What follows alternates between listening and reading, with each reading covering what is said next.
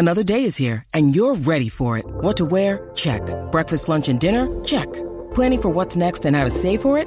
That's where Bank of America can help. For your financial to-dos, Bank of America has experts ready to help get you closer to your goals. Get started at one of our local financial centers or 24/7 in our mobile banking app. Find a location near you at bankofamerica.com/talktous. What would you like the power to do? Mobile banking requires downloading the app and is only available for select devices. Message and data rates may apply. Bank of America N.A., member FDIC. When you need mealtime inspiration, it's worth shopping Kroger, where you'll find over 30,000 mouth-watering choices that excite your inner foodie. And no matter what tasty choice you make, you'll enjoy our everyday low prices, plus extra ways to save, like digital coupons worth over $600 each week. You can also save up to $1 off per gallon at the pump with fuel points. More savings and more inspiring flavors make shopping Kroger worth it every time. Kroger, fresh for everyone. Fuel restrictions apply. The Natural Hat Trick with Luke Lipinski, Craig Morgan, and Jamie Eisner. Welcome to episode 196 of the Natural Hat Trick podcast alongside Craig Morgan and Jamie Eisner. So, Tampa Bay, huh? I'm Luke Lipinski. Nobody said the Natty Hattie. You just did. This is the Natty Hattie. Wow. Kind of a somber Natty Hattie start. Really, it should only be somber for one of us. Where do we begin, gentlemen? I thought that's your job. Yeah. Okay. I actually want to I want to start with the lottery because we were talking about it right before the show started, and I know it happened almost a week ago, so we'll be quick with it. But New Jersey picks first again. Okay, I can't think of a more boring team to pick first again. The Rangers pick second. That's fine. They haven't picked in the top two, is it ever, or since the 60s? It's like since something merged. Technically they have, and way back when. Yeah. I saw on Twitter everybody got mad about it. But then everybody went back to, no, they've never had the pick. Yeah. Well, whatever. In terms of lottery years, too, the Rangers haven't been there, right, in the lottery. They've been a playoff team. They were a playoff team for a long time. So I feel like New York still benefited because it's New York. Well, because they get Jack Hughes and Capo Caco in the same, 30-mile radius? Yeah. I mean, I know New Jersey's not New York. New Jersey does sort of need some wound care, though. They have a rough season. Taylor Hall continues to be the lucky charm of number one picks. Seriously. 6 out of the last 10 years the team he's been on has picked first. The first one of those was him. Yes. But, I mean, it is unreal what has happened with that whole situation. There was Chicago picking third. Yeah. Is there a reverse cowbell? Actually, I'm still angry about it. They were supposed to pick 12th, right? Yeah. If you just go and I think that's right. That's something. Yeah, it's something, isn't it? That is something. I was trying to pull up the list. The Blackhawks get in the lottery and they pick third. Well, Stan Bowman had that look on his face. It's funny too. You texted us while I was watching it. He had that smug look on his face, like, "Yep, that's right, Stan Bowman." Yep, me. Yeah, and this playoff roster I constructed. Mm-hmm. Well, now he's got a player that he can develop and then trade to somebody else in 3 years. I had the list of other teams. It's now 7 teams that have picked in the top 2. 7 teams that haven't picked in the top 2 since the Coyotes moved to Arizona, and the Coyotes are one of them. And Vegas is one of them, who's only been in the league 2 years. Seems reasonable. Yeah. So the Rangers were the 8th, but they are now picking in the top 2. Okay. That's about it on the lottery. I don't know. At this point, why do you tank? You don't. I mean, and that's what they were trying to dissuade, right? Sure. This is all because of Buffalo, basically. Well, yeah. The tank job that Buffalo put on in 2014-15 was just remarkable. I mean, trading a goalie when they had 2 good games. Yep. Was it Lindback that they traded when he had like 2 good games in a row? Yeah, and I thought they sent somebody else. It was very clear that if they got within 2 points of the team in front of them, they were going Which to was the lose Coyotes the for a long portion of that season. Yeah, and then Edmonton laughed at both of them and got McDavid anyway. But yeah, that was embarrassing. It was a master's class in tanking. But that doesn't typically happen in hockey. How many teams actually have finished with the worst record, Jamie, and landed the top pick? Well, since the redone lottery, or go back as far as you want. This sounds so rehearsed. It's actually not many since they've redone the lottery. Obviously, Toronto with the Austin Matthews run, but Toronto, yeah, Toronto. So they kept it. Yes, of course. So it was worth taking. So we're taking for Toronto if you're a big market, but if you're anybody else, no. And obviously before the Panthers, no, he's soft apparently. Oh yeah, we'll get into that. Yeah, but shout out to you, Phoenix Jet. What are you talking about? The Ekblad pick with Florida, McKinnon, Colorado. Yes, those would be. McKinnon's pretty good too. Yeah, as it turns out. But Colorado didn't get the number 1 pick the year they were by far the worst team in hockey. 40-some points, however many they had. It was a brutal season. So what you're saying is the system works? For some teams. Yeah. For the big market If you're a small market team, there's no point in tanking because you're probably not getting the top pick anyway. Yes, but if you're New York, Chicago, Toronto, or Edmonton... It's difficult. Well, you don't have to tank anyway. Yeah, that's just true. finish in the lottery. And It's difficult. Philadelphia moved up to second. There you go. It's just difficult to find this balance, right? I mean, you don't want teams doing what Buffalo and Edmonton and then did for McDavid. Although, if you ever have a generational talent in the draft, it's going to happen anyway. Well, in defense of Edmonton, I can't believe I'm saying this. I do feel like they weren't tanking that year. I feel like they were just bad, and I do remember down the stretch they actually won a few games to move up to the 3rd worst record. So they were, maybe they just knew, like, wait a minute, we're Edmonton. We don't have to purposely lose. We'll just get the first pick. But I'll give Edmonton credit; they at least tried that year. My main issues with the lottery are I feel like your highest percentage chance should correspond to your finish in the standings. So if the Coyotes finish with the 5th worst record one season, then they should have the greatest chance of getting the 5th pick in the draft. Yeah. I also don't think that teams that are that close to making the playoffs should have a chance to jump into the top 3. I think you should only be able to move up a certain amount of spots. Maybe it's 5. I don't know how we figure that out, but I think that's something that should be looked at too. I don't think a team that misses the playoffs by 1 point deserves any chance of getting the top pick in the draft. Yeah, I mean, if Montreal had gotten the first pick in the draft, people would be up in arms right now. Yeah, just always goes to a Canadian team or well, yeah. But I mean, they had 96 points. That was more than Vegas and Colorado and Dallas, and they had a chance, even though it was only 1% to move up. But as we've seen, like Chicago didn't have that much of a chance. They have like 3%, and they moved up into the top 3. And then again, you start running into a position where you have teams that were one of the 3 worst in the league that don't pick in the top 5. Yeah, I mean, I like Craig's idea of you can only move up 5 spots or whatever, because nobody's going to tank to get into the 5th worst record in the NHL or 6th worst. The Blackhawks had a 3% chance of getting the pick they got. Yeah, and they got it. It was just random, though. Yeah, but that's also part of the problem. I think the teams at the top still have too low of a percentage of staying. Yeah, but I mean, agreed. I do understand why. I mean, I guess technically we're seeing it at a 25% clip if you look at the last 4 years, but it's still, I don't know. To me, there's just something. You don't want tanking, but you also want to do what the league has been able to do for Toronto or what the league's been able to do for Colorado. You want to turn over bad teams and help them be good teams because that's better for the league to have a cycle of competitiveness. That is the initial point of the draft. That is why the draft was created. It does feel like there are definitely some teams caught in the middle that have been bad that haven't gotten help. And now New Jersey's gotten help twice in the last 3 years. So I'm not talking about some sort of conspiracy. I'm just talking about the way that you set these leagues up. Yeah, you just need to change the percentages. I feel like New Jersey is the team that the NHL uses to throw people off the scent. Yeah. That's New Jersey. Come on. We'll just give it an award Jersey. But I mean, that Heischer draft, they really hasn't yielded any results for them yet. It was a year where it was weaker at the top. Right? Yeah, but this year's supposed to be a pretty good year. I mean, Jack Hughes is supposed to be pretty good. It wouldn't shock me if Kakko's better, but still, those are 2 pretty noticeable prospects that we've heard about for over a year now. All right, on to stuff that matters in the present. When do we get into the playoffs? I just want to jump into the playoffs. Can we do that now? You can do whatever you want. Can we start with Tampa? We can start with Tampa. All right. Jamie and I were discussing this before the show started. This is going to be a show, at least for him and I, of us getting really mad that we didn't follow through on the picks we wanted to make. And for me, I really wanted to pick Columbus over Tampa, and I didn't. Really? Yes. On the show last week I said that, but I didn't. I still went with Tampa in 7, I believe. I was pretty certain after Game 1 that was it for Tampa. I didn't think they were going to completely roll over, though. They've got 2 goals in the last 8 periods. They were up 3-0 in the first game with a power play and a chance to go up 4-0. There's a lot to unravel here. Yeah.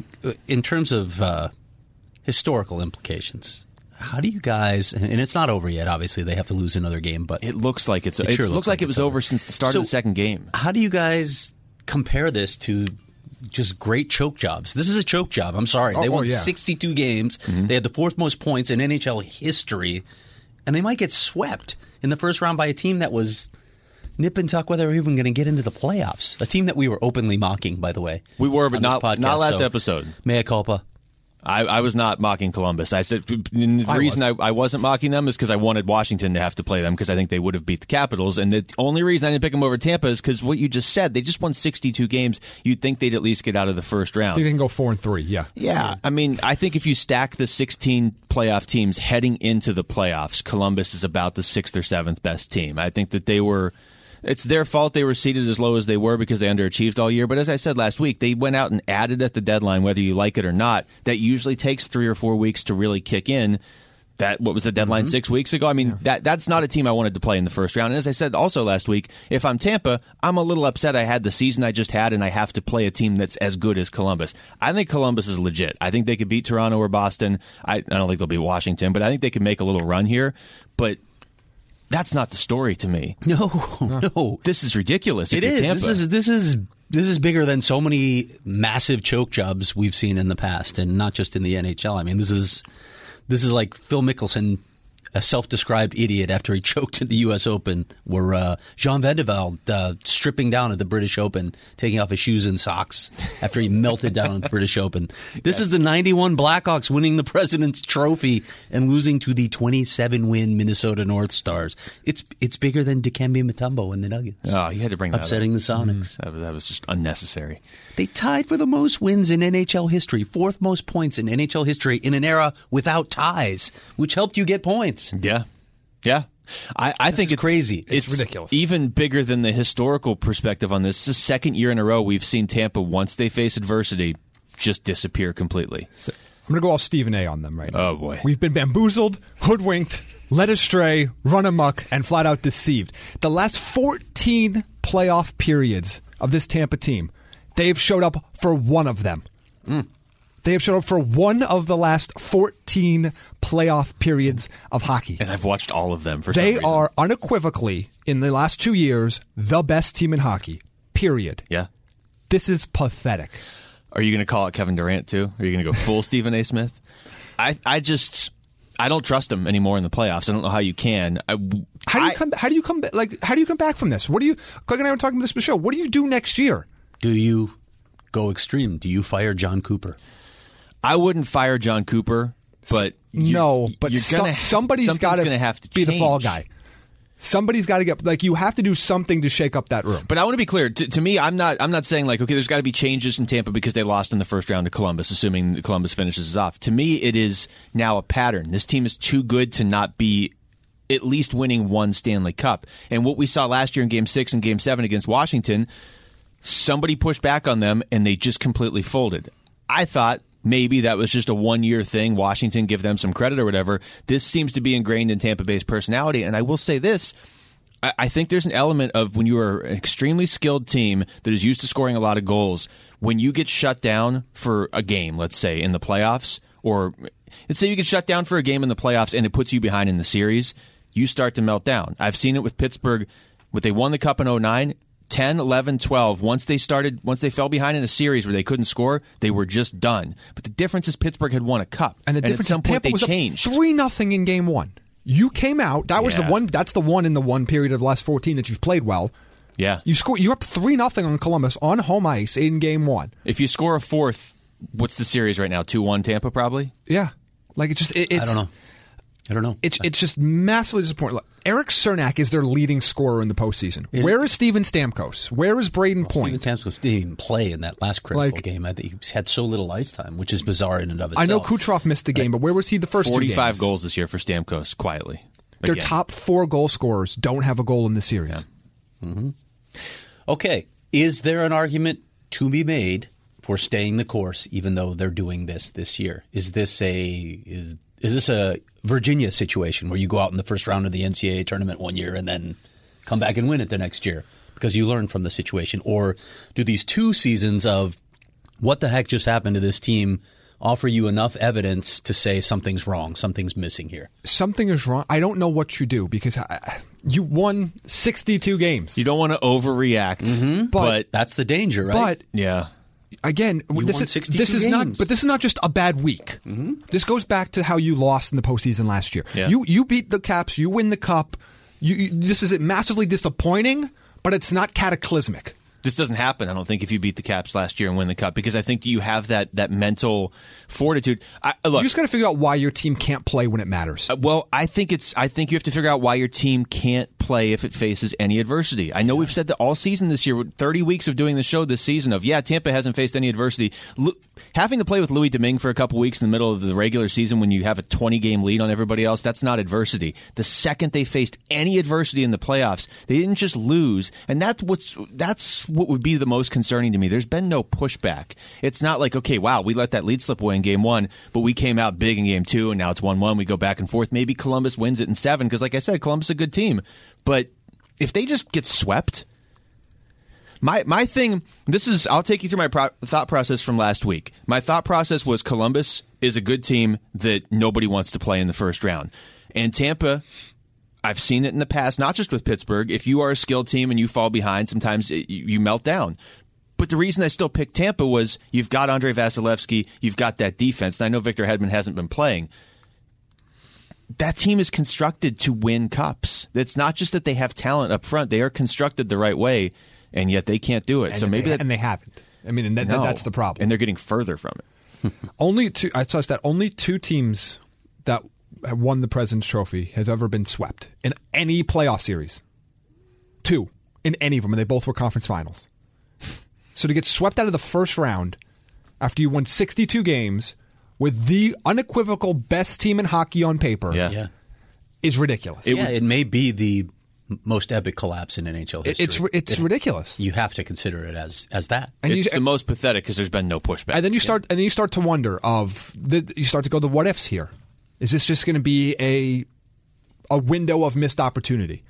Is this going to be is this worse than what happened with the Sharks way back when you had a lot of times the best or one of the best teams on paper and never were able to go over the hump? I think it's the worst. And even their playoff issuis weren't this early. No, they weren't. No. I mean, sometimes I guess they lost in the first round, but it wasn't where you were dominant like this. And this is the thing. Tampa didn't run into a hot goalie. Sometimes you run into a hot goalie in the playoff. Bobrovsky's been good, but they also got to him 3 times in the first period. You destroyed him early in that game. Yeah. They were the best team in the first period of that game. Sometimes they blew their doors off and then stopped. That's the thing. You can't tell me they didn't let up in Game 1. I mean, it absolutely looked like they were like, "Oh, this is going to be easy. All right, we're up 3-0. We're Tampa. They had outscored they were fast. Columbus 17-3 this season." I don't know how you watch the first period of Game 1 and not think that that's the best team in the league this year, and then they just stopped.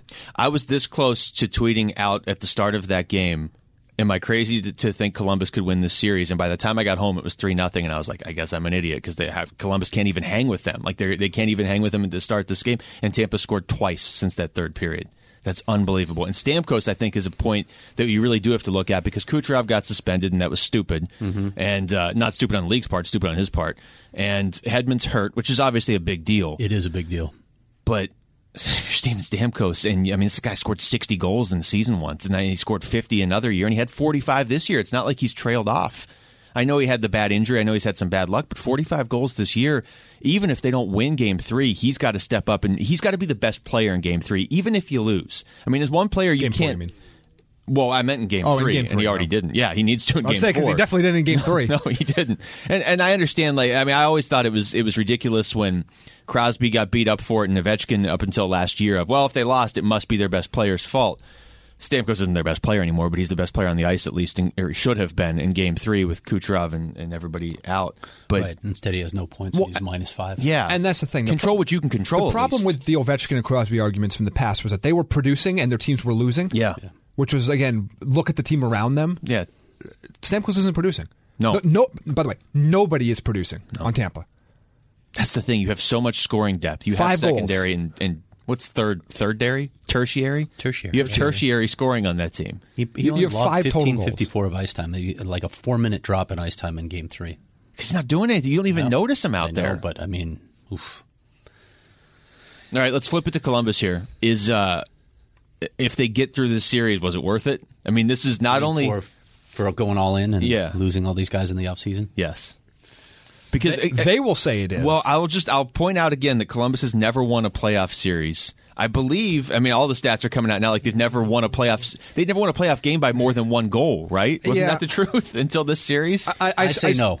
Yeah, I'm going to still stick with what we've said all season, where you have to go to at least the conference finals. Yep, agreed. But if you're only going to win one playoff series, this is the one to win. Yeah, I mean, it'll be a really cool nice. story. But if they bow out in the next round, it'll get lost pretty quickly. Yeah. But then it'll be wow, Tampa was really that bad. God, I really wish Columbus had gotten 2 more points during the regular season, and this would be Washington. They were up probably 2-1 on. I don't think Washington would have just folded. I think Columbus would have beat Washington in 7. Well, Washington decided not to show up last night. Yes. If you watch that game, They're pacing themselves. They are. I really felt that way. As soon as the lead got up a little bit, they're like, all right, we'll just shut it down and we'll win Game 4.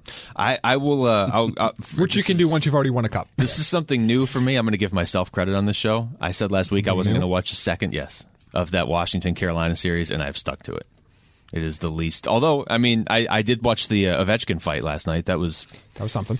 We'll talk about that. But Yeah. back to Columbus. Duchesne's been really good. Yeah. This is what you acquired him for. Still don't know why you acquired him, but this is what you acquired him for. for this moment. He's been really good. Panarin showed up so far. I know that was something that we were looking to see if he would perform so far. Again, 3 games. But he's been really good. You have 4 point per game players: Atkinson, Werenski, Panarin, Duchesne. They're stars. Their stars have been their stars. Let me ask you 2 questions here. If I know it's a foregone conclusion that Panarin and Bobrovsky are gone, but if this run continues a little bit in the playoffs, any chance Duchesne comes back? That one I don't think is. I mean, Columbus is going to have cap space that they can either spend on Duchesne or whoever else. Maybe. I think Duchesne's just going to want so much money. Doesn't mean that Columbus won't give it to him, but Yeah. I feel like we're going to destroy whatever the Duchesne deal is going to end up being. Yeah, he's pretty. It's going to be bad. Like, it's going to be a lot of money for a lot of years, and we're not going to like it. The other question, I mean, as we're recording this, Tampa's down 3-0. Is there any chance they come back? There's a chance, but Sure, I can't see it at this but point. I'm not going to pick it. Just look dead in the water. Yeah. It's crazy. It's the thing. You could be down 3. There's a scenario where you're down 3-0, but we're all saying if a team could come back, it's Tampa. Look at what they have. But I haven't seen Tampa Not in the 2 way they You games. haven't seen any life. You haven't seen any fight. They just look shocked. Yeah. And they don't look like they're having fun playing, which I don't know why you would at this point. But you know how, like, you watch Vegas, they always, even when they lost to San Jose in the first game, they seem to have that looseness about them of like, it's best of 7 series. We'll come back. Like, they know how to use the entire series. Tampa's like, we lost game 1. All right, well, we'll see you next year. And I don't know what you do in the regular season next year. It doesn't matter. It really doesn't. Mm-mm. How do you get up for the regular season if you're Tampa? They could go 81-1. It doesn't matter. No. I mean, the way they've collapsed the last 2 years, it does not matter. It's basically, it's going to get to this point quicker than it did with Washington. But remember, by the time we got to the playoffs last year, it was just like, whatever Washington does in the regular season, I don't care. Show me in the playoffs, right? Yeah. Tampa's gotten there instantly if they lose this. If they lose a series in 4, I don't know. I don't know what you do. I don't know. It's not any better if you lose it in 5. I really don't know what you do. What would you guys do with John Cooper at that point? Would you say we need to change at the top? We need a shake-up. We need a different voice. Or is something else missing? I don't know. You have to do a serious internal evaluation, though. It's tough because you have to shake something up. Something has to change. Mm-hmm. You can't come, even with as talented as this team is, you can't come back next year and say, okay, we'll just try again. But you're going to, if you fire John Cooper, you know you're doing that and taking a downgrade at your coaching spot. Yeah, I mean, if Quenneville was still out there, if you were telling me that's a possibility, you can replace John Cooper with Joel Quenneville, because I don't think it's John Cooper's fault, but at least that is a different voice that has won in the playoffs before. If you could have gone to Quenneville, I can see the merits. But like Jamie's saying, you're going to downgrade a coach, so it needs to be a very different style of coach, doesn't it? Call Dave Tippett. It's interesting. That is... More on that later. Yeah, it's got to be somebody like that. It's got to be somebody that... you can't bring in a guy that's never coached before, I don't think. Like, No, you need You need somebody that's going to walk into that room and say, okay, we tried it your way, and how many rings do you have on your fingers? None. It's honestly, the list of coaches it would have to be for me are Tippett, Quenneville, and I'm sure there's 1 or 2 other I'm thinking of, but I can't think of them right now. It's got to be somebody that coaches such a different style that you won't be as flashy, you won't win 62 games in the regular season, but you won't bow out till at least the conference finals. I just don't know, aside from Tippett, like, Quenneville's not out there. That's the only one I can think of. Like, Trotz is not going anywhere. Like who are you bringing in? Unless the Islanders win the Stanley Cup and run him out of town like Washington did. Would you want to get to that awful series now, too? That has by far been the worst series. We agree? Pittsburgh and the Islanders? Because there's been no pushback by Pittsburgh either. Yeah, I mean, just in terms of the hockey, I watched Preds Stars and... I don't know. That's but series... they can't score. I know, but there's there are excitement points in the game where they're like, the Stars are doing everything but score, and I'm thinking, just like all season. Yes. Yeah, no, look, that's so which series are we doing now? Are we doing the Stars one? No, let's stay in the East. No, that's the West. Let's go through the East. We could go Caps Canes. Okay. Is Washington going to win the Cup now? Yeah. No. Yes, absolutely. No. Yes. No, you think the Boston-Toronto winner? I do. I'm going to stick to what I said 2 weeks ago of if it's not Tampa, it's Washington. And it ain't Tampa. So I'm going to say it's Washington. Okay. I don't think they're the best team, but we've seen this in the past of in the NHL more so than like the NBA, each series builds on itself. And so if they get through Carolina in 5 and if they get through the Islanders in 5 or 6. So you keep thinking they're going to walk through Carolina. Like I don't think they're going to walk through Carolina. They've played a lot of bad hockey in this series. I know they're up 2-1. I don't think they're great. They were destroyed last night. They were dominated in the first period of game 1. Yeah, but see that the first 2 games where Carolina kept it close and got moral victories don't mean anything to me. No, I'm not saying what it means for Carolina. I'm talking about what it means for Washington. Because if they put on those performances against a team that's not Carolina, if they do that against Boston or Toronto, they're going to lose the series quickly. If Washington was playing Boston in the first round, Boston would win in 5. But by the time they would ever play Boston, if Boston gets there, Boston's going to be so beat up by Toronto and Columbus. I mean, I think it'll be Toronto, so they're going to be beat up by Boston and Columbus. And Washington is going to have essentially, I think, had a cakewalk through Carolina and the Islanders. Relative. I mean, it's the playoffs. Yeah, I just don't think it's going to be as easy. I think they'll get through them. I just don't think it's going to be as easy as you think. But let's say it is Toronto. I think they're going to have to go 7 with Boston and 7 with Columbus, and those are going to be physical series. Boston, it's already been physical, whereas I don't think Washington's really going to have an issue until that series. I just think that they're not going to be as physical of a series, but they might be as long. I know you think nothing. I know you picked the Caps to sweep, and I picked Caps in 7. I do think this is going to be a longer series. I would still pick the Capitals to sweep right now if we redid it. I don't think that's. I don't think they could do that. Series in 5 games. Yeah. So. What I don't know. Well, let's talk about that fight with Svechnikov and Ovechkin first. Russian on Russian violence. Yeah, that was bad. It wasn't great. I don't really blame Ovechkin for that. Do you? No. I mean, it's a fight. You're supposed to punch. There was nothing dirty about it. It's just something you would rather not see. It seemed like Svechnikov kind of wanted to fight. I mean, based on what Ovechkin said, he asked him to fight, and it sure looked like it too. I don't know why. Fighting his mentor. Yeah. Ovechkin's not a fighter, but he's also built like a tank. That's not somebody I'd want to fight. And then he landed on him. I mean, it was just very ugly. Yeah, I mean, that was the brutal part. It's bad. It's, again, nobody did anything dastardly. It's just, you wish it didn't happen. Does it feel like we've seen more fights in these playoffs than we saw all of the regular season? I mean, yeah, but I feel like we're seeing the normal playoff amount of fights. Yeah. And just nothing happened in the regular season. I feel like the playoffs are usually a lot more physical. I don't really remember a lot of players dropping the gloves last year in the playoffs. Vegas San Jose that's a bloodbath. They all hate each other. They really, although Ryan Reeves versus like Evander Kane is fun. That was like just everything. Match. The Twitter, the comments through the reporters. It's all great. And they've apparently not liked each other. This is what I'm seeing from this podcast so far is we really just want to talk about the West because it's been light years better than the East, but we have to finish through the East here. Yeah. Pittsburgh Islanders, I can't get a read on the Islanders because I don't think they've been that good in this series. I think, having watched this series, and I have watched this series, sorry to say this, but I think Pittsburgh may have been the worst team in the playoffs. Yeah. Their blue line is a mess. They don't have any depth up front. Brian Dumoulin had a good team. One of the worst games. Game 1 for Dumoulin was one of the worst games I've seen a defenseman play. And he's a good defenseman, but he was horrible in that one. So you saw Game 2. I was talking to Jamie about this before you walked in. I thought that game, and there's been a few in these playoffs, was so horribly officiated in the sense that it was a physical game and the Islanders had 6 power plays and Pittsburgh had 1. Maybe they had 2, but the other one was like a 40-second power play. I don't see how you watch a game like that as an official and give all the power plays to one team. That said, and I do think Pittsburgh would have won that game. They showed up for that game. They would have lost in 5. They don't look good at all. No, I agree. And what again, we've talked about what might happen to Tampa Bay in the offseason. There's more steam that I've heard around the league about Sullivan actually getting fired, losing his job, a guy who's won 2 cups. In the last 3 years. Yeah. This is the series. I mean, for me, it's Tampa-Columbus where I'm mad I didn't just follow through and pick Columbus. This is Jamie's series. Yeah, this is the one I'm mad. I've been spending last 2 months on this show talking about how the Islanders could win a playoff series or 2, and then I picked them to lose in 7. I don't think I grasped how bad the Penguins were. How much their great players mask just how bad this team is elsewhere. And their great players are really, at this point, just Crosby and Letang. Yeah, because Malkin decided to and Gensel. do whatever it is he's doing. Yeah, Gensel too. I can tell you the reason. I don't know why I picked them, because I usually pick Pittsburgh to lose in the first round, and this year they're going to. The reason I ultimately went with them in 7 was because Matt Murray's been playing better lately. Yeah. Look, this team is not, even on paper, this team is not great, but they're better than what they've shown. But they don't have that edge. Again, they don't when have the edge. And this will be the long-term concern I have with Toronto in this playoffs in terms of long-term. Yeah. When your blue line sucks that badly, this can happen to you. Yeah. You can run into a rut where your defense just gets demolished for 2 or 3 games, and all of a sudden it becomes infinitely more difficult to go back and win a series. And we talked about this before. There's no way I can make a logical argument that the Islanders are a more talented team than Pittsburgh, because they are not.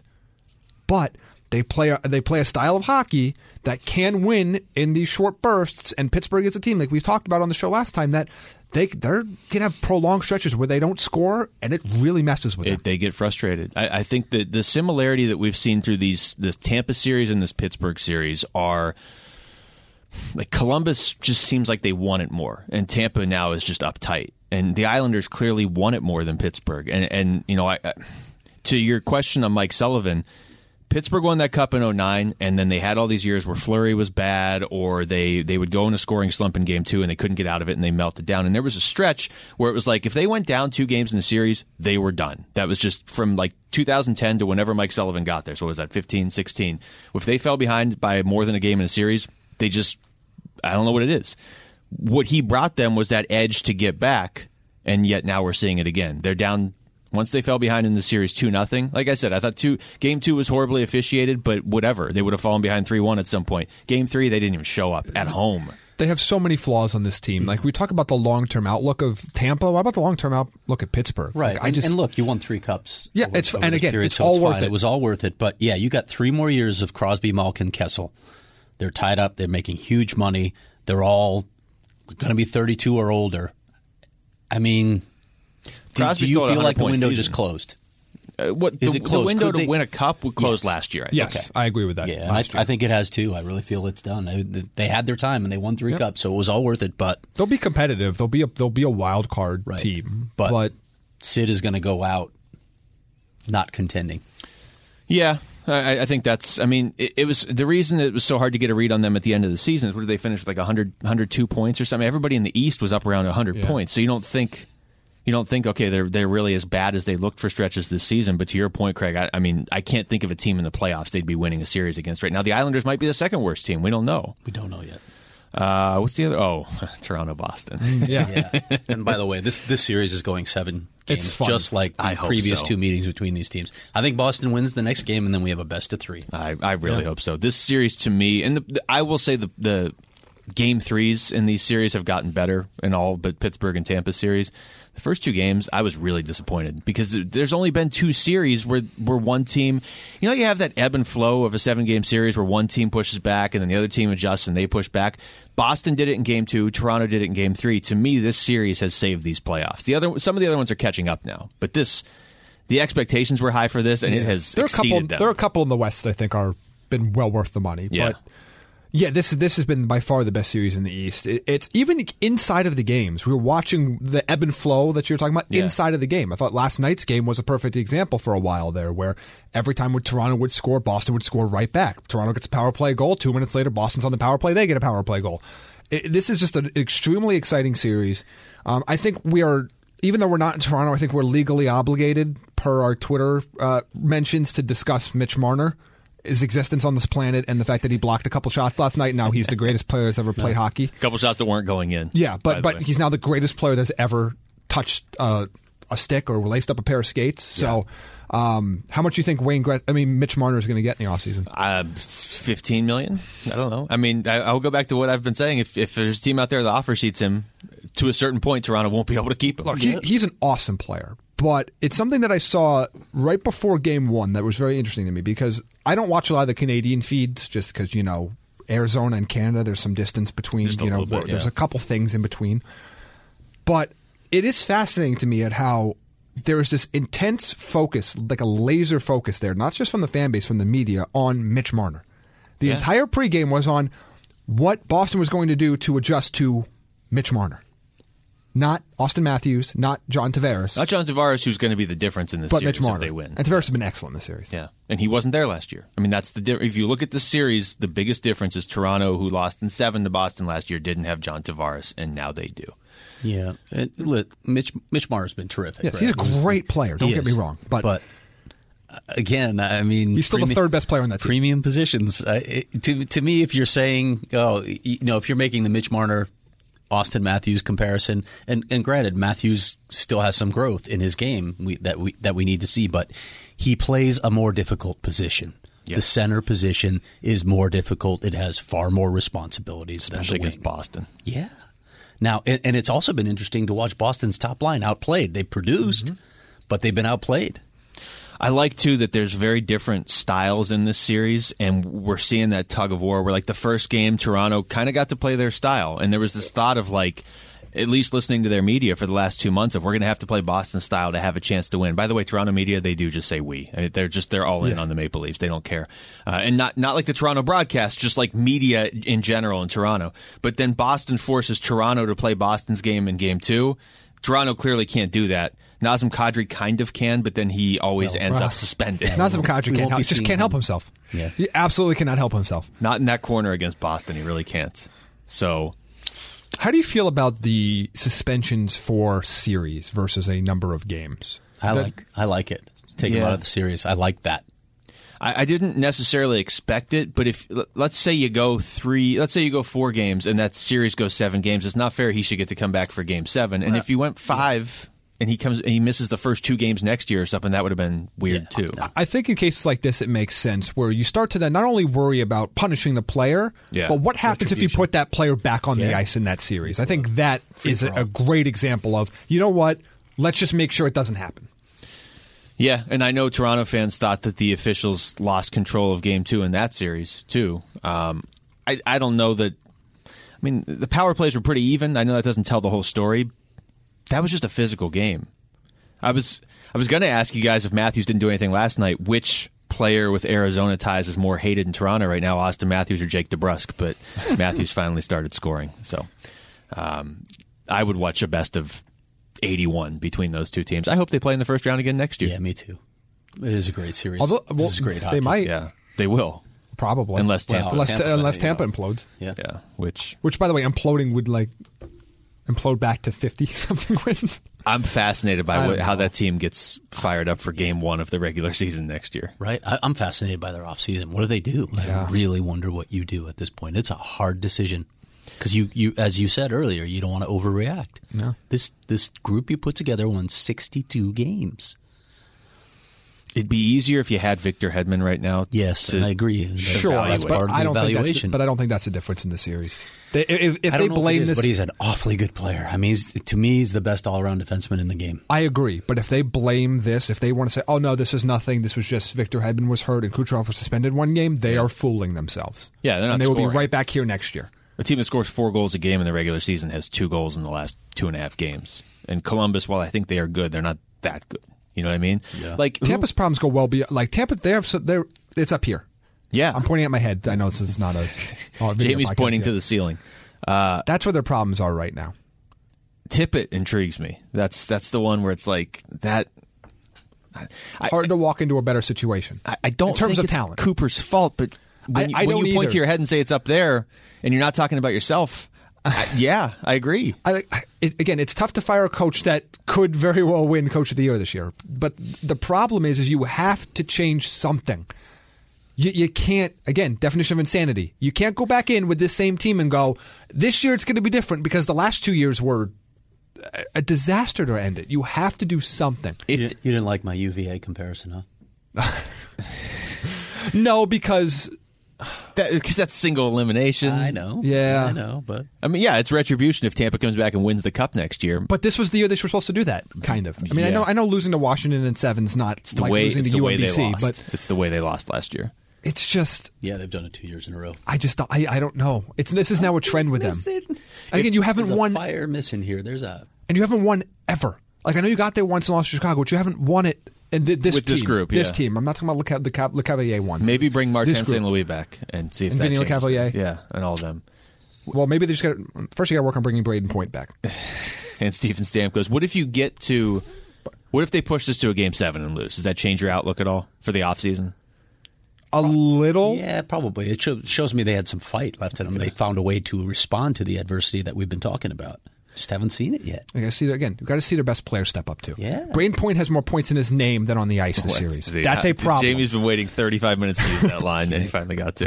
And it's 3 games, so you can't make massive judgments on players based on this small sample size. No, you're not. It's just what the playoffs are. It's yes. the nature of it. But if you get swept out of the first round and 2 of your 4 best players are not contributing at all, right? Yeah, and supposedly your best player has his ice time slashed. Wow. Come on. That's a problem. If you're going to make changes, I just want to explore this before we get over to the West, and it's not John Cooper, what changes are you talking about? Are you trading Steven Stamkos? No, but I mean, what can you really do? That's why I don't know. Because you can't look at this team and the talent level on this team and say, we have a massive problem somewhere. But also, how do you test how you're going to perform in the playoffs in October? You can't. They're going to fall into that vicious cycle of, all right, well, back to another 6 months of meaningless games for us, and then it's going to come down to a week next April. And if they fall behind 1-0 in their first round series next year, what do they do? Does this team need to be 2 games under 500 at Thanksgiving for them to care? Like what? See, I think they care too much, and they're just uptight, and you can't play hockey that way. Yeah. Well, they're not going to be less uptight after they get swept. No, it's going to get worse and worse. That's the problem. Yeah. Like I don't know what you do. Yeah, because now you've got the reputation. Years in a row. You signed Justin Williams in the offseason and hope. Yeah, who do you bring? You're looking for that kind of leadership or presence in the locker room to. Yeah, who are the Game 7? Joel Ward, Justin Williams. Who are the other guys? Justin Williams is a free agent too. So. No, but that's what I'm like. Are you bringing in a veteran presence? And I mean veteran, like playoff veteran presence. Is one player going to make that much of a difference?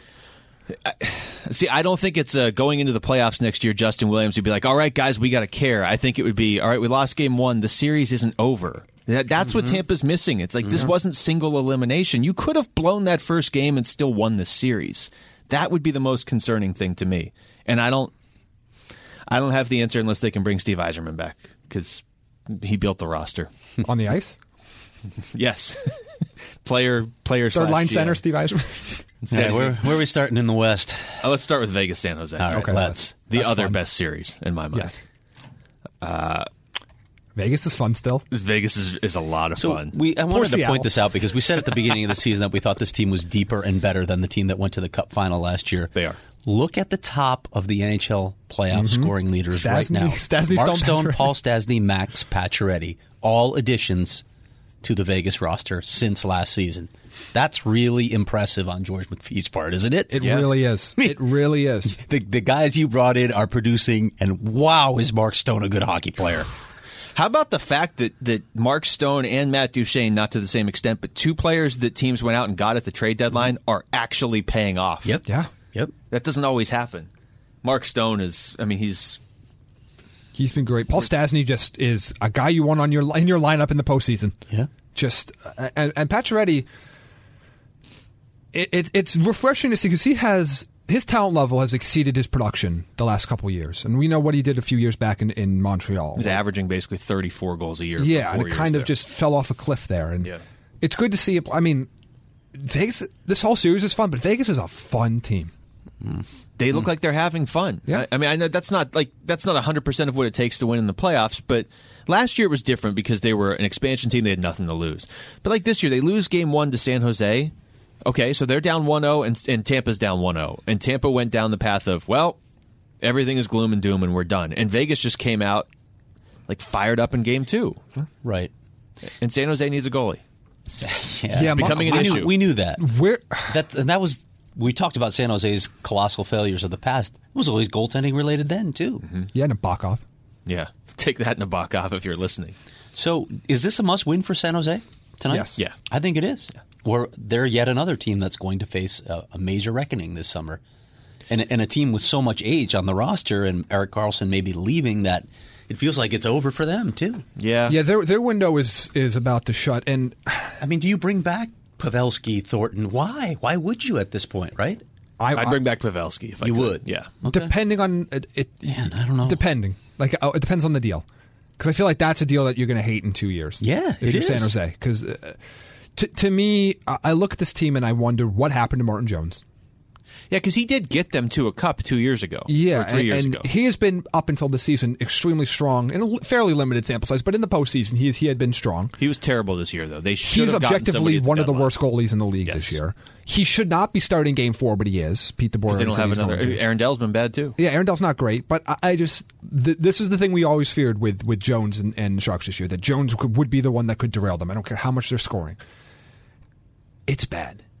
And this is a team that's like right on the cusp of being in this limbo zone that you don't want to be, where the top part of your roster is aging, and a couple of those guys are going to need new deals.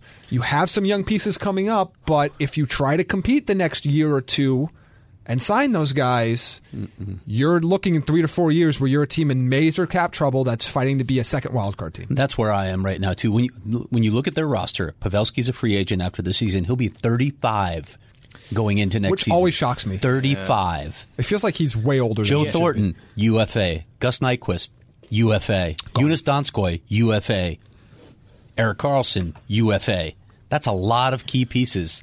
Do you really bring back those guys and think, yeah, we can make another run with guys who are in their mid-30s? Are you saying another run next year? Yeah, well, otherwise, why are you bringing them back? I will say Joe this. Thornton should retire, right? Yeah. But why do you bring... What does Pavelski's deal look like? Do you think he's going to settle for a 1 or 2 year deal? No. I don't think so, and I don't want to sign him any longer than that. He's 35 years old. He has a lot of mileage. I'd give him going 3 to see years. the decline. I'd go up to 3 with him.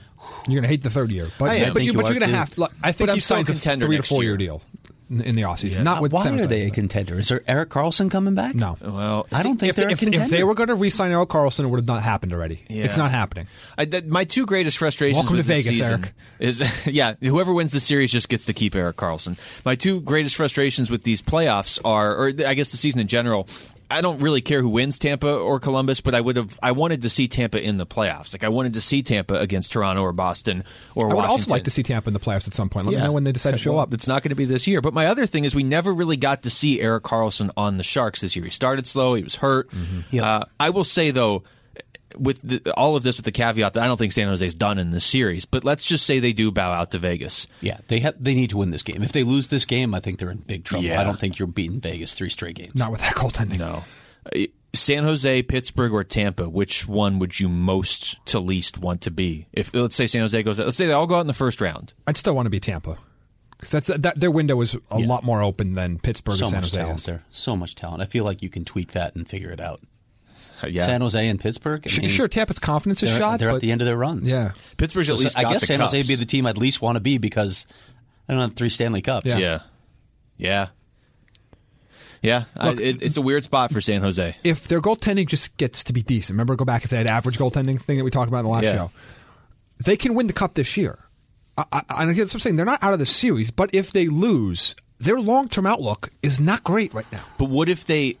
Which, by the way, they've extended their window far beyond what it should have Doug been. Wilson's done a They've great done job. a marvelous job. I guess my thing with San Jose is it's pretty clear what they need to fix. Like I hear what you're saying about the contracts, and I'm not giving those guys all 3-4 years, and some. I mean, it's different for each player.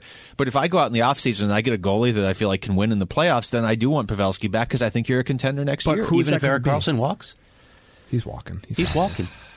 He's walking. The kind of money he's going to get, Which is he's walking. Which now makes, in retrospect, is why they didn't give up as much.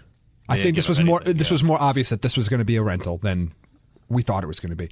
And again, you're paying Martin Jones almost $6 million for the next 5 seasons. Yeah, that's the thing. You can't. What do you do? You're paying Aaron Dell $2 million next year. You don't have the room. You're not adding a goalie unless you go into a Dallas situation, right, where you have 3 goalies making stupid money, or 2 goalies. It was Niemi and. Yeah, so then you have nobody that can. Hartline. Then you have nobody outside your top line that can score. It was a terrible time. It was horrible. Yeah, you can't. I don't know what you do. You can't. You're probably not trading Martin Jones. Who's taking him? I can't think of any teams. The only team I can think of that's a contender that needs a goalie is San Jose, and they know that Martin Jones isn't the answer. Because you're in this weird spot because you've got 34-year-old Brent Burns signed for 1,000 more years. Yeah. You've got 32-year-old Mark-Edward Vlasic signed for 1,000 more years. You have 30-year-old and 27-year-old Evander Kane and Logan Couture signed for a while. Like, I just see this thing going downhill. I feel like you're running into this transition time where you might have another 1-year window 4 years down the road at some point when some of your young guys come up and maybe Kane and Couture are still okay, but your cup window is closed after this season. Yeah.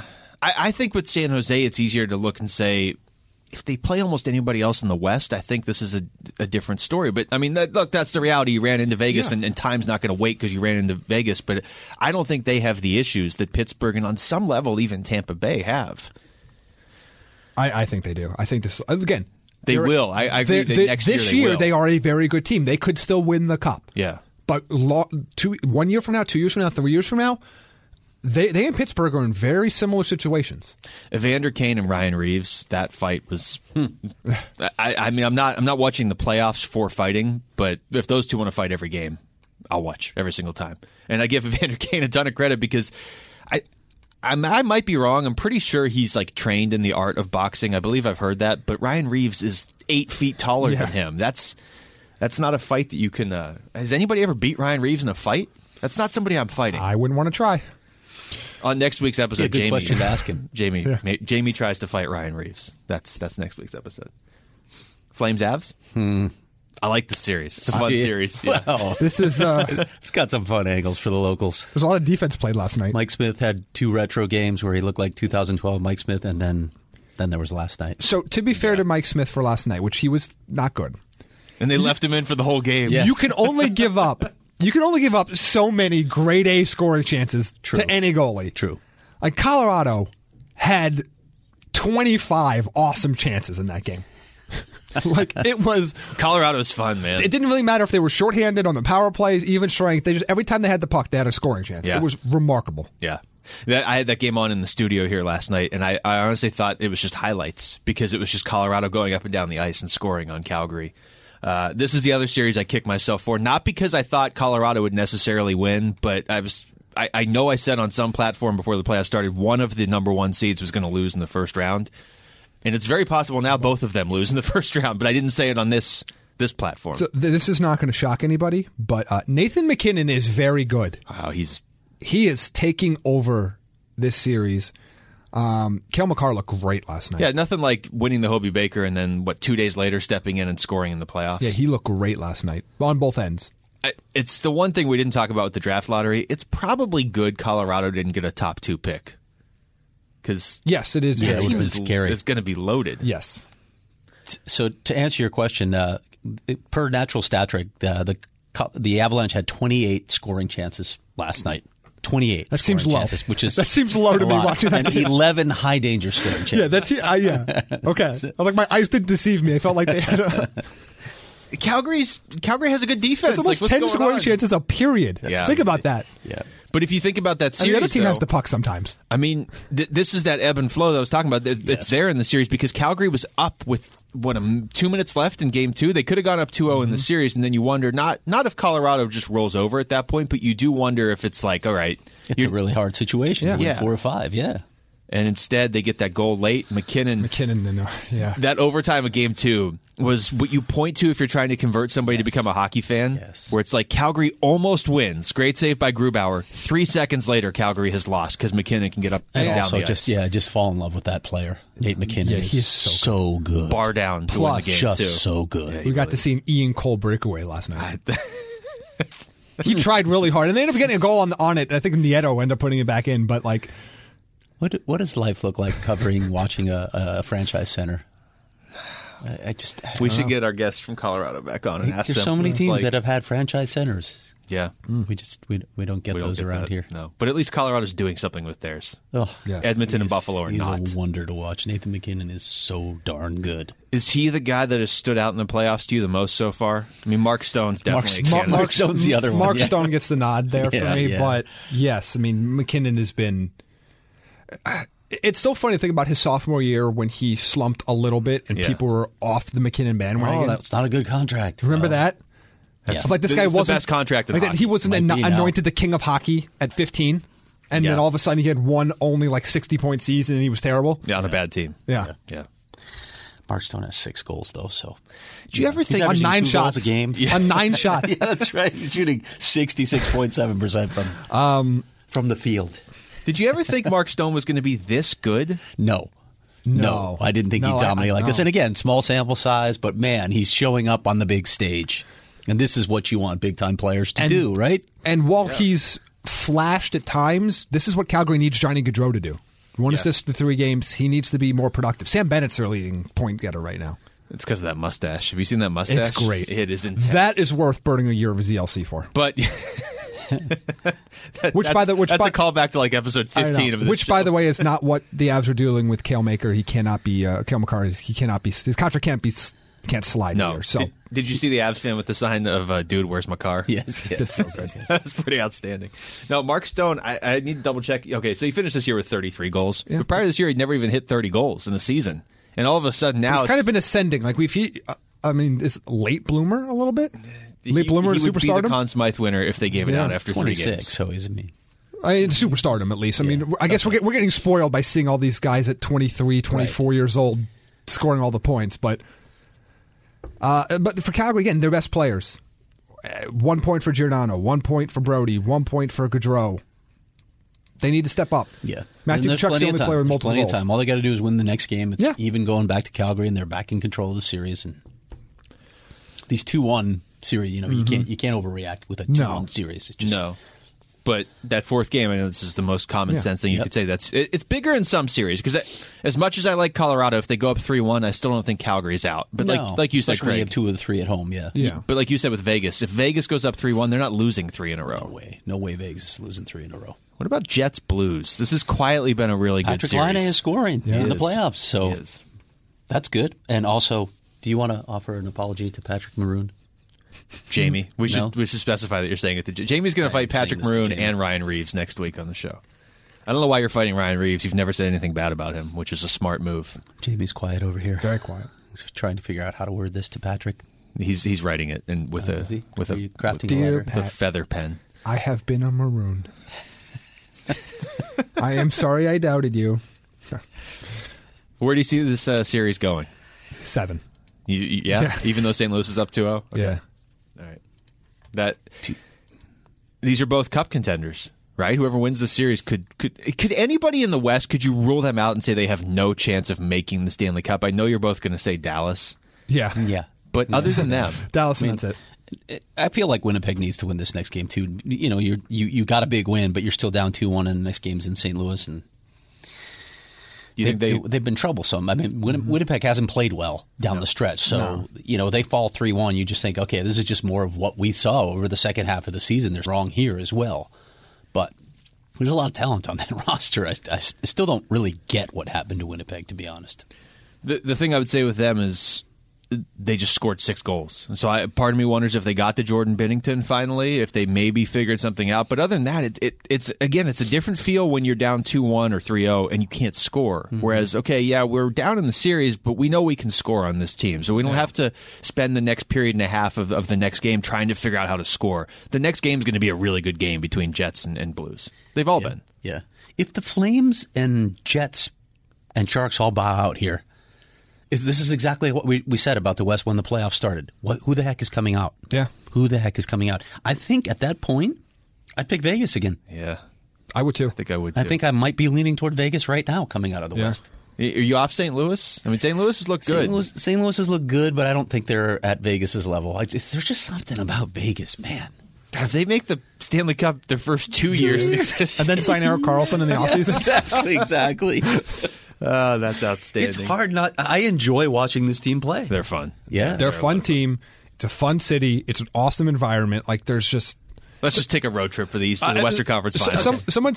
Someone that was like a casual hockey fan on Twitter said, "Look, the NHL deserves to be dragged for a lot of things, but the best thing they've done in years is expanding to Vegas. They beat all the other leagues to Vegas, and all the other leagues look stupid for not going to Vegas. And also, stupid. I believe it was Ryan who wrote in last week and said, "Give me a team to root for in the playoffs to fall." Vegas. Yes, I don't know. A lot of people were jumping on the Carolina bandwagon, and Carolina's a neat story, but Vegas. No, Vegas. Yeah, what are you gonna do, man? What are you gonna do after 5 games with Carolina? They're not even a rival anymore, thanks to the NHL's brilliant realignment plan.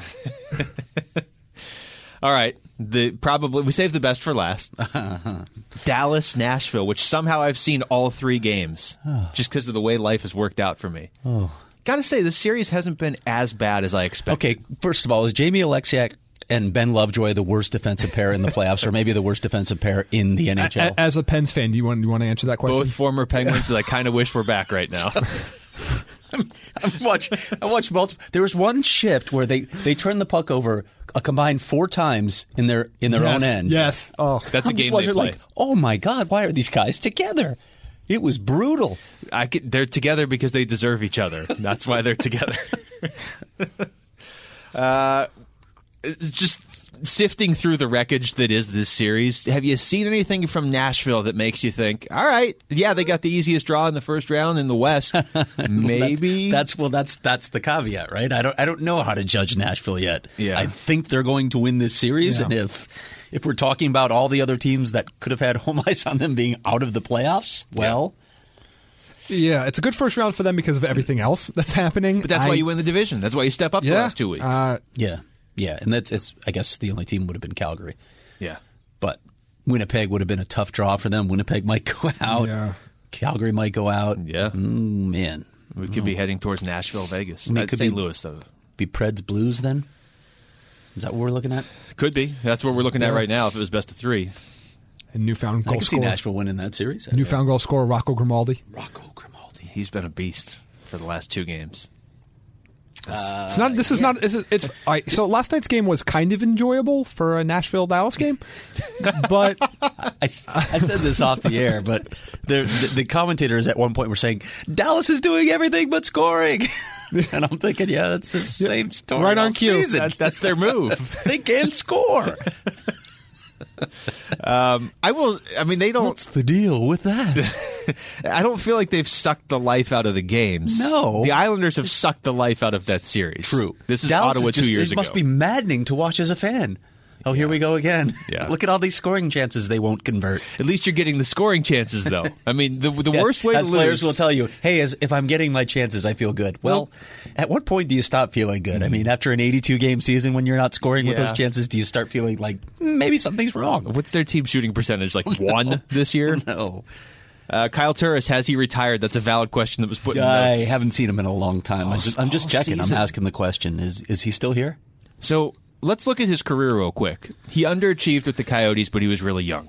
yes, He was the player that I think the Coyotes thought they were drafting for Ottawa. And now he's underachieving in a big way again. I would almost say he was better with the Coyotes than he's been for Nashville. Well, he's collecting $6 million for 5 more seasons, so that's nice. I thought you were going to say $6 million for 5 more goals.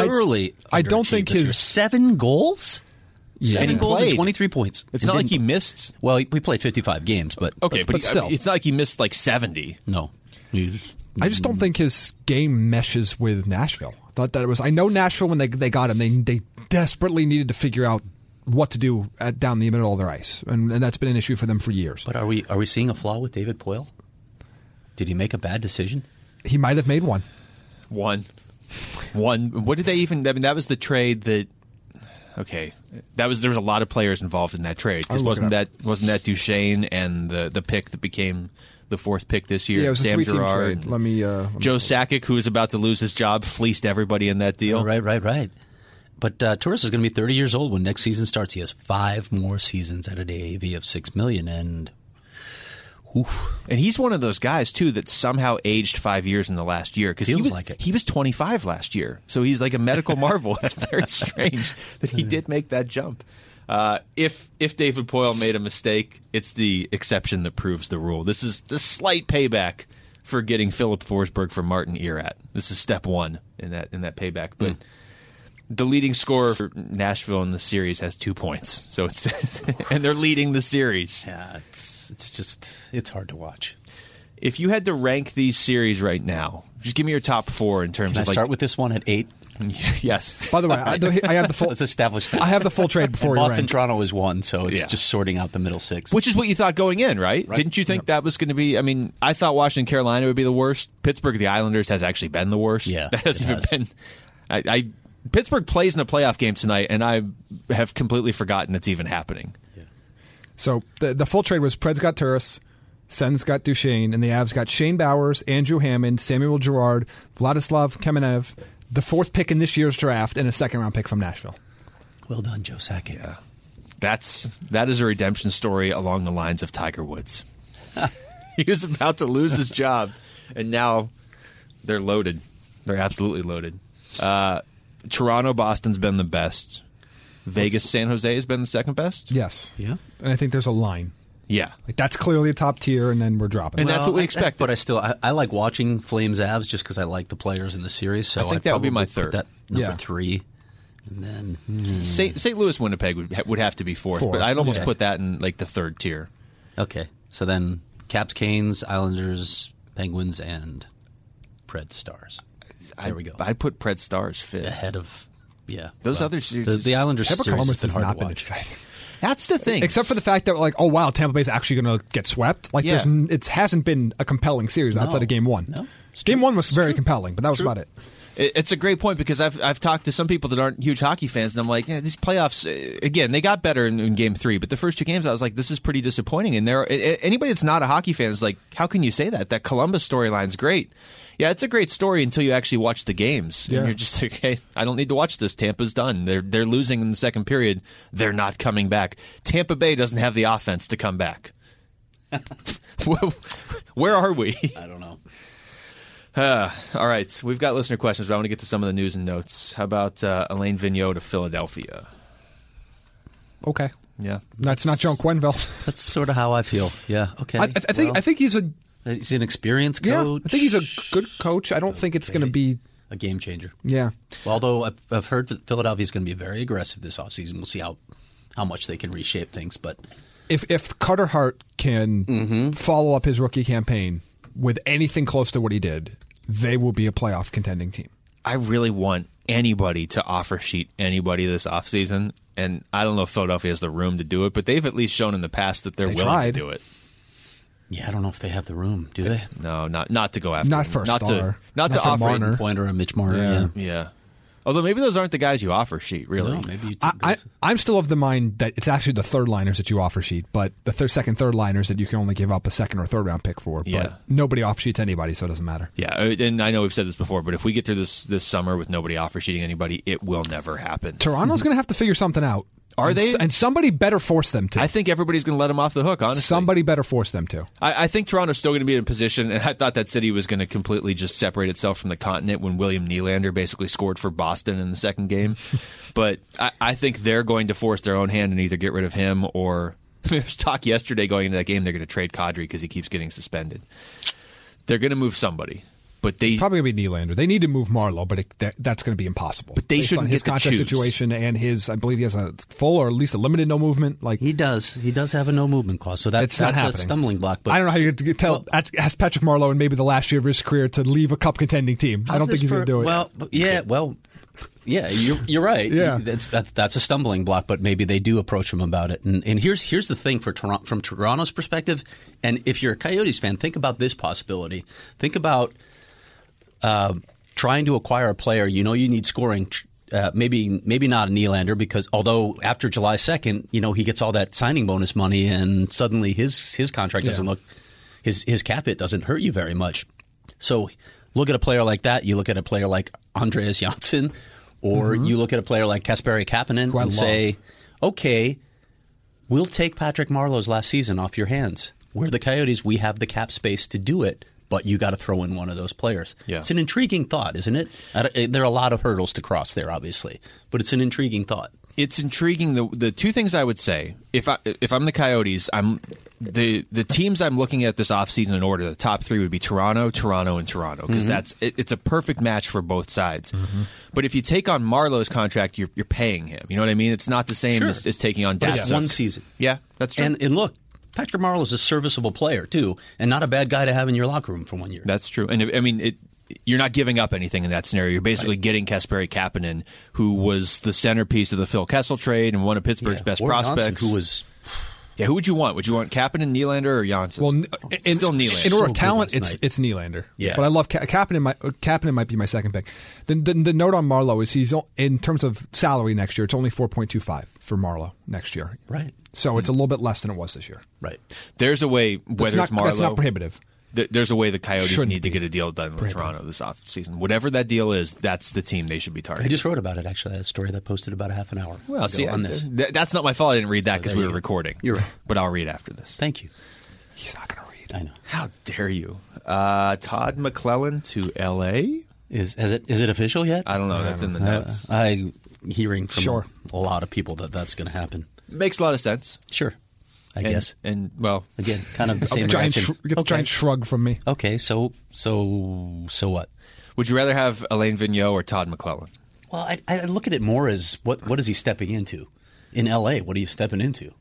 I think LA's a terrible spot to step into. Yeah. It's better than Buffalo. It's a bad team. The locker room... Is it better than Buffalo? Buffalo has younger talent. Granted, they haven't figured out how to even get into the playoffs. Here's the difference. Buffalo hasn't figured out how to lock the doors to the locker room yet. Okay? The LA this is LA. Well, you got to use a trash can to prop it shut. The core of this LA team, again, not saying they weren't deserved necessarily, but have run 2 head coaches out of town. They're in a bad situation.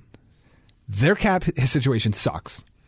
They're not a good team. Yep. There's nothing about the LA job aside from the fact that it happens to be in Southern California. Right, you can that is quality. Huntington Beach or something. But that's only that's cool. I didn't hear anything else you said. Me too, really. But understandably, there are only 31 of these jobs available, and for a guy like McClellan, he's going to get a long-term deal, right? Yes. It's going to be a 5-year deal. So he'll get fired in 2 and get a nice little balloon of millions of dollars to go live on the beach somewhere in LA.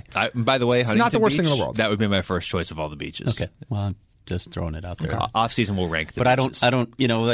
When I look at this, I just look at this as sort of, okay, how is he making his next paycheck? It's employment. It's a good deal, but is there really any hope of doing anything there? There isn't. Not unless you get Panarin, and even then, what do you? It's like going to L.A. Is he? No, it's L.A. You have Kovalchuk's contract, and you're not going to win there. You're not going to win there. I don't know that he cares. We'll see. We'll see if he goes to South Florida now that Joel Quenneville is there. Yeah, that makes it a lot tougher if you're LA to get him. Ease the loss of Jonathan Marchessault, won't it? Panarin ends up there. Yeah. Until they fire him right before the Seattle expansion draft and he goes to the Seattle. Do they have a name yet? Yeah, and hand him hefty bags. Here you go. You think they would carry your own stuff out, okay. Dallas Eakins going to Anaheim. There's the bus stop. Potentially. Yeah, that was... They deserve what they've gotten. It feels that way with Anaheim, but I don't think their ownership's going to pay for a big-time coach, so it feels like it's going to be Dallas Eakins' job, and then if that happens, then you know the 3 openings. And how do you rank them? Did he how do you rank them between Ottawa, Edmonton, and Buffalo? Which of those choice jobs do you want? Ottawa or Edmonton. Edmonton. Dude, just because of Connor McDavid? Yeah. Yes. I still want Buffalo over Edmonton. Really? Yeah, because Buffalo's they're just such a mess. But Edmonton's not a mess. Edmonton's a train wreck. Yeah, they're both terrible. They're a train wreck, and they've got all these voices advising. Here's what we should do, but none of them know what the heck they're doing, which is part of the problem. Yeah. I mean, and they don't think it's part of the problem. There's a snowball's chance that Edmonton, just because of McDavid and Draisaitl, could sneak into a second wild card spot. That's the one. Like, to me, Buffalo, like, Edmonton's problems are long term. They're not a cup team forever. But they at least have the chance that you could sustain your job there for a little bit if they spike. But they're just going to hire Craig McTavish to be the coach anyway, so it doesn't really matter. Connor McDavid, player coach. I would try that over what they've tried in the past. Or they just convert Toby Reeder since he can't get 12 goals, so maybe he can be the coach. You can earn your pay by coaching. That's the thing with Reeder. They're going to get rid of him, and he's the entire reason they've been bad for the last 10 years. So they'll be good now. Well, that's true. That's true. At least they identified the problem. Wait, none of us said Ottawa. No. Again, I don't know where that team's going to be in 3 years. I don't know who's going to own that team. I don't know what they're going to spend. That's a disaster. Like, at least some of the other teams are a disaster. Like, Edmonton's a disaster because of their cap situation, but they're not moving. I'm not like they don't have ownership troubles. They have past ex-general manager troubles. Yeah, I'm trying to find the question here. This is from Mike, and one other listener sent this in right after the draft lottery. But I can't find the other one. This is from Mike. Did the draft lottery save the Senators? Is Brady Tkachuk better than whoever is available at 4 this year? After looking at the draft lottery odds, it kind of makes sense because while they had the best odds to get number 1, they were most likely to pick 4th, which is what happened. I still think Ottawa botched this last year, but I do think they're better off now. I don't know. I don't know what that player's going to be. They probably made the wrong decision, but they got the right result. Yeah.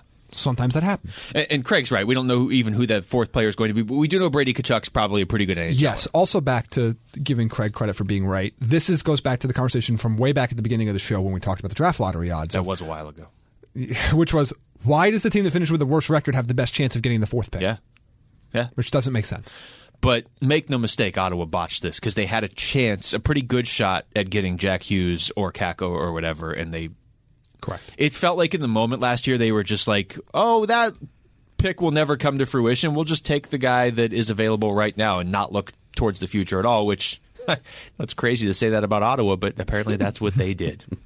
Didn't New Jersey do this a while back too when they had to pay for signing Kovalchuk to that deal or whatever it was? They got bounced to the bottom of the lottery. That's the only reason the Coyotes moved up one spot that year. That's the only time the Coyotes have moved up, and it was on a technicality. Yeah. But New Jersey did the same thing. If they just kept pushing it back, like you had the option of this year or next year. Yeah. Oh, next year will never happen. We'll just push it off to next year. Let's see. Before we get to listener questions, anything else? What did you guys think of the Thornton suspension and the Kucherov suspension? I thought they were fair. I mean, that hit from Thornton is just not completely unnecessary. Yeah, it is. I didn't think it was as bad as Kucherov or Kadri, certainly. Well, Kadri's was the worst of the bunch. Did you hear Ryan Reeves' comments about Thornton after the hit? Yes, and they were great. I'm all for this. The NHL needs more players that will not just say the same 6 lines. Get pucks deep. We need more Brad Richardsons. Yeah, you do. Yes. You do. It's good Please for the tell game. us what's on your mind. We should make the all soundbite team in the offseason. Completely agree. Ryan Reeves and Brad Richardson are definitely both on it. All right, want to get to listener questions here? Sure. Well, Coyotes offseason is in the notes. Do you want to say anything about that? We just talked about it. Read my story. Was that directed at me or the listeners or all of them? Yes. Well, really, yes. Yes. I mean, we just talked about that scenario. There's, of course, I think everyone by now knows the free agent wings that are available. Mm-hmm. So it's a matter of identifying that guy and then deciding if you can afford that guy, looking at what the market looks like, look at what other teams. We saw it. It happened last season.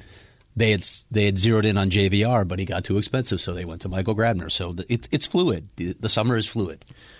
All right, here's... that should be the name of the show. The summer and it's not going to make any sense because we're talking about the playoffs, but just say the summer is fluid. Well, but if you made it 59 minutes or whatever, it's been an hour 15. We're at hour 15 Let's get to this listener podcast. Questions, Luke. Drive the bus. Don't blame this on Drive me. the bus. We're just providing content. All right, let's start with Pat. Hi, Pat. Have you seen the Valley freeways? We need to go like 3 hours. See, now this is me trying to hurry, and you're right. We need 3 hours because all the Valley freeways are closed. This was a bad day, a particularly bad day. Did you have the same experience? No, I was on the side town today, luckily. I passed an accident on the 202, the southern 202 coming from Gilbert. Yeah. I passed an accident on the 101 going through Tempe toward ASU. As I got on the Red Mountain Freeway, the other 202, or the same 202, but the northern section of it, somebody had lost what looked like massive party plans for a kid. There was all kinds of color balloons strewn about the freeway. It was great. It was like abstract art.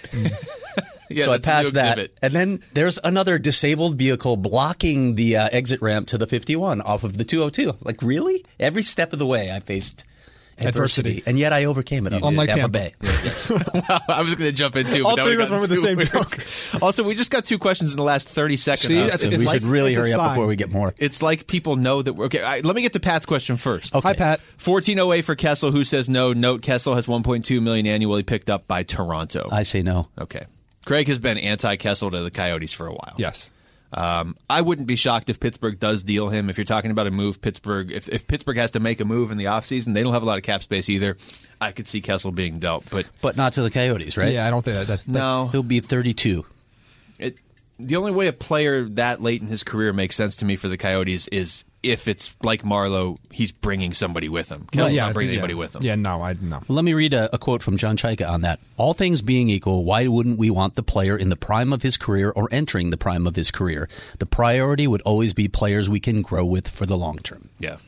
I mean, I wouldn't be opposed to, hey, we got this guy that's 32 years old and he's going to get us 25 goals on the wing, but you're not just getting Phil Kessel. You're going to have to give Pittsburgh something. Yeah, I'm just not sure that's the type of player that just the all-around package is the type of player that fits for the Coyotes. Now, look, it's that Jim quote, Rutherford. by the way, is in my story, Luke, that you can read later. Oh, well. Okay. In 4 hours. When we finish the pod, yeah. Yeah, sure. But it is Jim Rutherford, so if you just dangle Jack Johnson in front of him, maybe he will That's take true, that just instead. anything on the blue line. That's a different podcast for a Gently different time. used Alex Goligoski. Pittsburgh's already had him. Gilbert, Ovechkin versus Bufflin in a sewer fight. They know him. It's a known He's commodity. familiar with the Alex, yeah. He's familiar with the system. But that was back when they had Ray Shero and they made good trades. Ovechkin versus Bufflin in a sewer fight. Who wins? Great question. Ooh. Glad you asked. Bufflin. Definitely Dustin Dustin Bufflin. Bufflin. I'm going with Dustin Bufflin, too. There's not many people I would take over. Oh. Oh, Abstract one of the former Blackhawks I miss the most. Yeah. A forward, by the way, and in some people's minds, including Joel Quenneville, the guy with the second most wins, who was apparently responsible for the demise of the Blackhawks. Yeah, didn't you watch in Florida last year? Yeah. Look, Craig, I'm not saying anything other than Stan Bowman still has his job. And the number 3 pick. Yeah. That's going to get a perpetual bell. Wow, there's a lot of questions. Are you ever going to answer this on the air, by the way? I believe someone asked, if Chicago gets a cowbell, what does Pittsburgh get? A soundbite from Antonio Brown. Is there any sound? Do you remember intriguing? In Mario? Make that happen. Do we do any that sort of thing on this podcast? We have a new open. Drops? We have do a new those open. sorts of things? We do. We have a new open. Do people know what drops are, Luke? They wouldn't if they listened to the show. Yeah. I have some That's for sure. saved. It's difficult to drop them in as the show's going because I got to carry you guys as we're talking. You might know the answers. Do you remember in Mario 64 when you used to pick up that penguin on the level and drop him off the ledge? Is there any noise that's associated with that? Because that's what we should use whenever the penguins lose in the postseason. Actually, what sound do penguins make as they when they're dropped off a cliff? I need to know. Well, when they pushed listen off to the a cliff Islanders by other penguins to test the waters for seals or They don't make sea any lions? sound. Is it sea lions that eat? Maybe, yeah. Yeah, I don't like something where this like that. conversation's going. Okay. It's got to be something manual that I can... Like, you've got the cowbell. I feel like on some level that's cathartic for you every time you ring it. Absolutely is. I'm just going to bring in a hammer and destroy the board every time we talk about the Penguins. I wouldn't recommend that. No? Really isn't related to penguins, so... They're getting hammered. What was that sound? That was the Did phone. we reach our limit for the show? Wow, these are long questions, Just too. read them. Before the trade for... This is from Tim. Before the trade for Schmaltz, what were your personal evaluations of him as a player? Did you ever seen top-line potential there? That's not grammatically correct, Tim, and I'm reading it for the first time on the air. How did you like his game in 14 games with us? I personally have loved him as a player, watching him in college, and thought he was fantastic. Wait, I missed Nick Schmaltz. What's your How do we evaluation? evaluate him pre-trade? 17 games, yeah. Yeah, pre-trade and Pre-trade, post-trade. though. I mean, you're a Blackhawks guy. I like parts of his game. Okay. I think he has high offensive potential. I love what he can do on the power play. I'm happy that the Coyotes stationed him on the half wall because I think he can be creative there, and I think he has poise, which is something a lot of Coyotes lack on the power play. So he'll make a difference there. I know he took some knocks for his defensive game. What I think he does well defensively is back pressure. He uses his speed, and he does a good job of lifting sticks. He needs to improve in defensive structure. And just knowing where he's supposed to be in the defensive zone and being responsible that way. Is that something that I remember talking to him this year in the limited time that he played, and he said, this is probably about 2 weeks into his time at the Coyotes, he said he already was starting to... He said Tockett's system, it takes a little bit of time to learn, which we've all seen, but he did say he was starting to feel more comfortable in it. And this is like 2 games before he got hurt. I mean, it's one thing if a guy is defensively bad because he didn't put in the effort, but if it's just a matter of it's going to take time and he's going to fit, I'm fine with that. Yeah, and if you dive into his game, the strength of his game is in transition, and that's Rick Tuckett's system. So I think he's a really good fit because he has speed through the neutral zone both ways. Again, that back pressure is something that I saw from him in Chicago as well. I think he's a good fit in this system. There's a reason that John Chaika has wanted him for 2 years, traded Dylan Strome for him, and then doubled down with that contract. Mm-hmm. I think if John Chaika was the GM of a different team randomly, I don't know that he would have done that. I think Schmaltz specifically, in his mind, fits the Coyotes. I think after next season, there's going to be a much different narrative around the 2 big trades John Chaika made last year than there are now. What are you talking about? They've already been decided. Yeah. I know. I know it's already over. Case is closed. I just case is closed. It's over. I think we talk about them a lot different. I don't think those trades are quote unquote lost yet, like the rest of the hockey world seems to believe. Because Twitter is stupid. Twitter, hockey Twitter during the playoffs has been insane, yes. Especially that Toronto-Boston series, because Toronto fans and Boston fans just egg each other on. It's almost better great. than the games. Coyote Steve, how many major rebuilds, retools could we see start at the draft? I'm thinking it could be pure chaos with Winnipeg, Calgary, Tampa, Toronto, San Jose, Florida, Philadelphia, all looking to make changes. Okay, so I don't think Winnipeg is tearing down. I don't think have those are some rebuilds. They have some contract issues they have to solve with some RFAs, but I don't think they're tearing down. And even if they lose a guy, they're still a playoff team. A lot of good RFAs this offseason, though. Toronto has to deal with Winnipeg. RFAs, but they're not tearing it down. They're going to have to move. They're probably going to have to move Nylander. Well, he did say retools, too. Oh, okay. I thought he meant like all of them would be rebuilds. No. So you said a lot of teams. Who else is there? So we talked extensively about what Toronto has to do, and even Winnipeg to an extent. I don't know that Calgary's going to do much. They have to get Tkachuk signed, right? Yeah, I think Tkachuk is an RFA. Tampa, Toronto. Tampa's going to have to do something. Like Braden Point, they can't afford him, and I know that he took the playoffs off so far, but he had a great season. That's a number 1 center, right? We agree. Braden Point, if you get him, can be a number one center. He had 90 points this year. Look, and it'd be interesting to see with Calgary what they do with Sam Bennett, because he's clearly limited in his upside. He's an RFA. He made shade under $2 million this year. He's only 22 years old, but like I do you see more upside there with him? Because I don't. Nope. I think his upside's third line. Like I think that's where he's going to settle in. We have enough body of evidence to make that determination. I mean, otherwise they don't really have. I mean, they're going to free up Mike Smith's money, which again, it's $4.25 million. You don't think they're bringing him back after last night? No.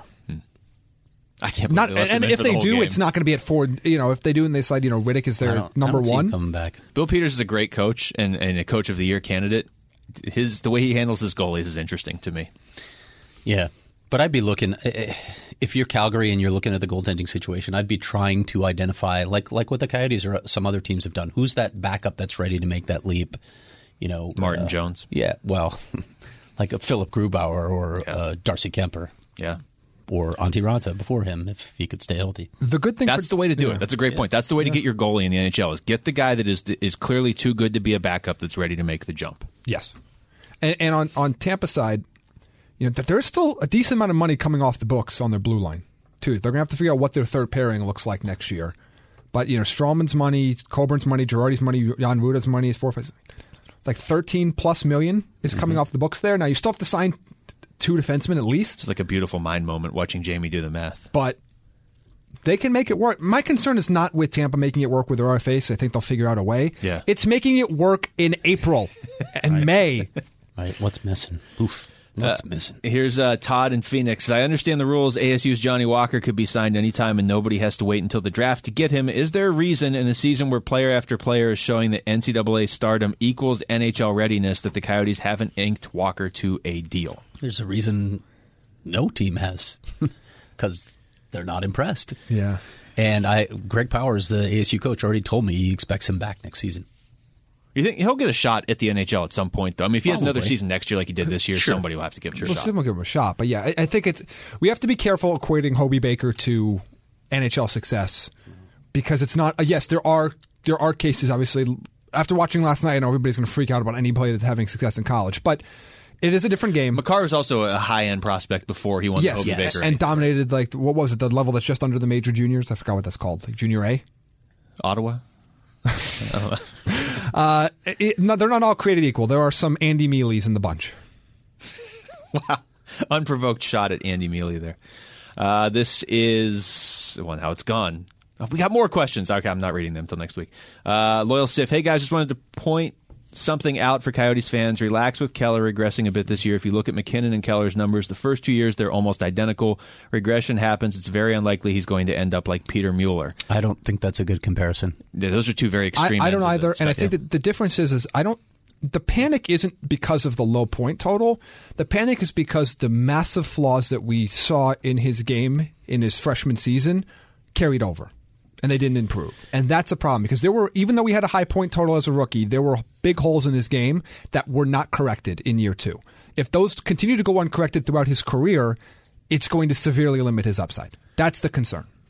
Yeah, I don't want to say we saw this coming this year, but to Jamie's point, his really good rookie season, it was a really good rookie season. Mm-hmm. It was mostly in October and March. Yep. I mean, there was 4 months there where I know he put up some stats, but you have to look past the numbers. I keep hearing the comparison of Johnny Gaudreau had the same numbers, so they're the same player. I'm not saying Clayton Keller can't be a really good player. Nathan McKinnon's the high end of the spectrum. Right, and he plays center too, by the way. Yeah, but he had a lot of points last year that were secondary assists on the power play. He's put in position to produce offense more than anybody else in the Coyotes. He gets a minute 30 on every power play. Yep. And a lot of rope that he may not get next year. I wrote about this recently as well. They need to see some things from him. And Rick Tocchet had just laid it out in no uncertain terms that he thought Clayton Keller got humbled this year, and he thinks that's a good thing for him because he needs to develop. He needs to stop comparing his game to Patrick Kane because he's not Patrick Kane. There's only one Patrick Kane out there, and Clayton Keller is not Patrick Kane. And Mitch He's Marner, not that level of player. Him and Mitch Marner both came into the league comparing themselves to Kane, and Marner's not even Kane. No. He's at least close. But Keller needs to get inside more. I agree with that completely. I like the idea of him being a give-and-go player. Tocchett's right. He's got to create space. He's got to create opportunities for himself. He's not going to be one of those get in on the forecheck in the corners and grind it out. That's not who he is. But he'll have opportunities to play with the puck and do other things and be creative if he starts getting inside a little more, give and go, creating space for himself. And the other thing he's got to do, aside from we saw some defensive lapses and at sometimes some defensive disinterest from Clayton Keller, and that's disturbing. That's the most concerning with me. But also, he turned the puck over a lot in bad places, like at the offensive blue line, turning the puck over and creating transition. He's got to learn from those mistakes. He's got to make adjustments in his game. I know there's this, and I understand it because, a lot of the young prospects with the Coyotes we've looked at are on other teams now. The guys that really made them successful this season are obviously not Max Domi or Dylan Strome or Clayton Keller. Clayton Keller was a liability the second half of the season for the Coyotes. I would look past just looking at the points. To what you said, Craig, Rick Tocchet thinks this year humbled him. I think that's the best possible thing. This thought that, okay, Clayton Keller went through a sophomore slump and everybody goes through it, it's not true. Matthew Barzal didn't. Kyle Connor didn't. Those guys are in the same class. Some players do. A lot of players do, but go ahead. No. But even if he did, the issue isn't his point total this year. He's not just going to coast out of it. He has to actively make the change. It's the process. It's the process. Yes. And that's why this year is going to be a huge year, because if we see the exact same flaws in his defensive game, in his disinterest, in his inability to generate his own offense, again, you start to have to wonder what the long-term possibilities are for him on this team. I am glad that Rick Tocchet said it, too, and they did. They treated him with some kid gloves this season. He gave him a lot of leash. I get it in the growth process, but I'm glad he said what he said heading into the summer, because it laid it out for Clayton. Hey, okay, you're out of rope now. It's time for you to become the player we believe you can be. And you need to take these steps in order to become that player. I feel a lot better about Keller now after hearing Tocchet's comments at the end of the season than I did all season long, and even to last year. I know he had 60 points last year, but I'll just say I wasn't shocked by this year after what I saw for 4 of the months last year. If he doesn't touch the game in 80% of the game, so he has to be great at the 20% he touches, and I think he can be. I think he can be a great playmaker in this league, but he doesn't play defense. You're right. He has to put more effort into it and not look disinterested, because you can't have that on a team that's trying to win with defense. But I think if he really was humbled and that he comes back next year with a chip on his shoulder that he just didn't have this year, it's going to be the best thing for him. That's exactly. That's what you want. You want him to come with a chip on his shoulder. Look, I don't care if he's angry with the media. He doesn't want to talk to the media. That might be a good sign. Yeah. That he's annoyed at the fact that he's being called out. Okay, well, that's fine. Show up. Yeah, do something about it. I think he can. There's no reason that he cannot be a point per game player. There's no reason. He has the talent to do it. But just be aware that's probably going to be 20 goals and 60 assists, which I'll take it. Which is fine. Yeah. But he is put in position to put up, I don't want to say meaningless stats, but you have to look at his actual game and not just say, well, he had 47 points. You put it best. He doesn't touch enough areas of the game to not be an elite offensive player. Yeah. That's what is expected of him with his talent level and the lack of other areas of his game. And you can see why the team is built the way it is. They've got other guys to make up for his deficiencies. Yes. But because he can do what they can't, but he has to do it. Yeah. Otherwise, he's not doing. Everybody on the Coyotes is a very specific job. Or if you're Brad Richardson, you have 9 specific jobs. They're not. I also have to be the leading goal scorer for this team. Apparently, that wasn't supposed to be his job. They're completely different players, but a lot of the same way we talked about Patrick Laine, that he can get away with the things he doesn't do when he's scoring 40 goals, but down at 20, it's all of a sudden the problem. The same thing is similar, although not the goal scoring, with Clayton Keller.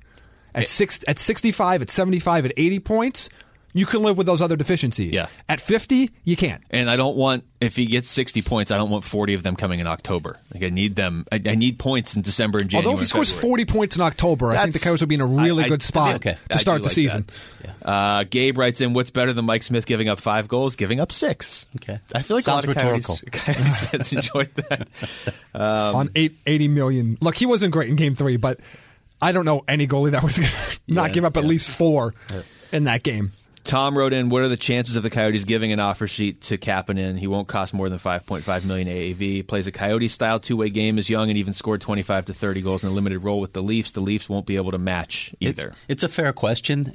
I don't see the Coyotes using offer sheet. There may be some other teams that do. That's an option for a team like Detroit could go that route and use the offer sheet. The Coyotes are a cap floor team, so I don't see them taking that route. I laid out another potential route, but one of the things that other route gives you is it gives you cost certainty versus this massive offer that you're going to give a player that And loose picks. And Yeah. Again, just, loose picks. if you were willing to spend the money, then that's where you go after the top guys. Right. Yeah. If you can work out the other trade, like you said, the acquisition cost is much better the other way. That's the thing. I think with the Coyotes specifically, and I love the idea of going after Kapanen. I don't think you have to offer sheet him. I think you have to go to Toronto and say, hey, you might lose Marner if you don't move Kapanen, so we'll help you out. Well, they're not going to lose Marner, but you might lose Nylander and by the way, you can't improve your blue line because you're not going to have any money to do it. But we'll take Marleau off your hands as well as this guy, and then you'll have some cap space to add him. Because they could lose Jake Gardner in the offseason too. I think they are. And that's going to be a problem. Yeah, it is. And it's going to be a massive problem because I know Toronto fans hate him for whatever reason. He's the problem. He's the non-Matthews problem that they Gardner? have. But that blue line is already bad, and it's going to be a lot worse next year. But yeah, if you're the Coyotes, you can have Toronto work out a deal with Kapanen and re-sign him if they're immediately going to trade. And you don't care if you help Toronto because they're not in your division. No. You know what I mean? And look, I don't want to go Pierre Dorian and do that. But even if that's a concern for you. Yes. Period. End of story. I don't like this. I don't trade in this division. I don't like that. You help it's a your common team. thread, Arizona helping Toronto. So. Yeah, when does Toronto help Arizona? Robert, assuming the Lightning get eliminated, would this make them the most disappointing playoff team in the salary cap era? Yes. How sad is Luke after seeing Pittsburgh get dominated by the Islanders? I feel like that question's unnecessary. He's sad, but he's numb to it. Why don't you answer that question? Yeah, I'm really not as... Luke doesn't feel emotions. I'm not as upset this year. And I wasn't... I was more upset last year. You read his text messages, have you guys, are those not going to you, Jamie? I'm not as upset this year. I feel like sometimes I have to send him 800 numbers to call. That's true. And I've actually kind of limited it this year in the playoffs. I was worse when they were winning the Cups. I was more upset That is true. You were worse when they were actually winning. By the Penguins when they were losing prior to Mike Sullivan getting there because they were greatly underachieving at that point. Last year was frustrating because if Matt Murray just shows up, they beat Washington. They don't win the Cup, but they beat Washington, which is meaningful to me. That's the thing about the Penguins. Do you feel like I guess you could make this argument earlier when they had that long drought where they weren't doing what you thought they would be doing with elite players. But I feel like with the Blackhawks, they ended their era prematurely through bad management. Yeah. That's what frustrates me about the Blackhawks. Got 3 cups. That's great. And it's hard to complain. But it probably should have been more. With good management, it would have been more. Yeah. That's what frustrates me. I think with Pittsburgh, if Fleury, and I don't want to bash him too much because he was a major part of 2 of their cups, and he was great in the regular season. But if Fleury was just, to Jamie's new phrase, just like a league average goalie, they would have had a 4th in there. Maybe they don't make the Sullivan, they don't move to Sullivan, and they don't win one of these last 2, but they would have won at least one between 2010 and 2015. And they did have the benefit of Crosby playing under his, being paid less than he should have been for a number of years because he loves the number 87. They really cashed in on that. But they were much better 4 or 5 years ago than they are now. This team's just not good, so it's hard for me to get real upset because I knew they had no chance going into the playoffs of going very deep. Some Marner questions. Thomas writes in, what's the Coyotes' stance on Prosvetov? How deep is the goalie prospect pool for the Coyotes? Any notable prospects you guys have seen that may have not been talked about at all? I don't know. I think we talk about the key ones, Barrett Hayton, P.O. Joseph, even Nick Berkeley down in Tucson. And I've talked about Prosvetov quite a bit recently. They're really, really high on him. He's led his team into the OHL semifinals and the playoffs. Now they just took out Barrett Hayton and Sault Ste. Marie. He's a guy to keep an eye on. Again, goalies take a long time to develop, but he's got the size, he's got the athleticism. Apparently, they believe he has the demeanor for it. That's a guy to watch because he could be the future of the goaltending in this organization. 3 more real quick. This is, by the way, the longest podcast we've ever done. Oh, lovely. With the new Open that features Jamie, we just decided to turn it into a marathon. Coach East Jack, that stand-up that he does? That 5-minute stand-up? Yes. That features Jamie? That monologue. Just making sure. Who would be your dream, realistic, goal-scoring winger for the Coyotes this offseason? Mine would have been Jordan Eberle. Maybe that wasn't realistic. He might win the Conn Smythe, so it's not going to be. Dream? I don't think he's going to win the Conn Smythe. Dream goal-scoring winger? That's reasonable. Dream and reasonable. He did. He said realistic in there. Maybe we can get back to him on this next week. Yeah, because I know we're going to look at it. What do you guys think of the Islanders players, those free agents? I mean, you just mentioned one of them. Eberle's the only one that I would. You wouldn't take Nelson or Lee? I don't want to enter Lee. Brock Nelson's interesting. It's not that I wouldn't take them, but I understand Eberle was never realistic for the Coyotes, but somebody like Eberle who underachieved this year, but I know he's good. I feel like, hey, the Coyotes went and got Eberle, and he's going to produce. If they went out and got Anders Lee, I can't help but wonder maybe he was just in the right situation with the Islanders. You know what I mean? And he gets here and he scores 14 goals. I feel I feel like why am I blanking on his name? John Tavares? No, but who's the winger that played with Tavares for a couple years, and everyone said the second he leaves he's going to be blah, and then he left and he was blah. Matt Moulson. Yeah.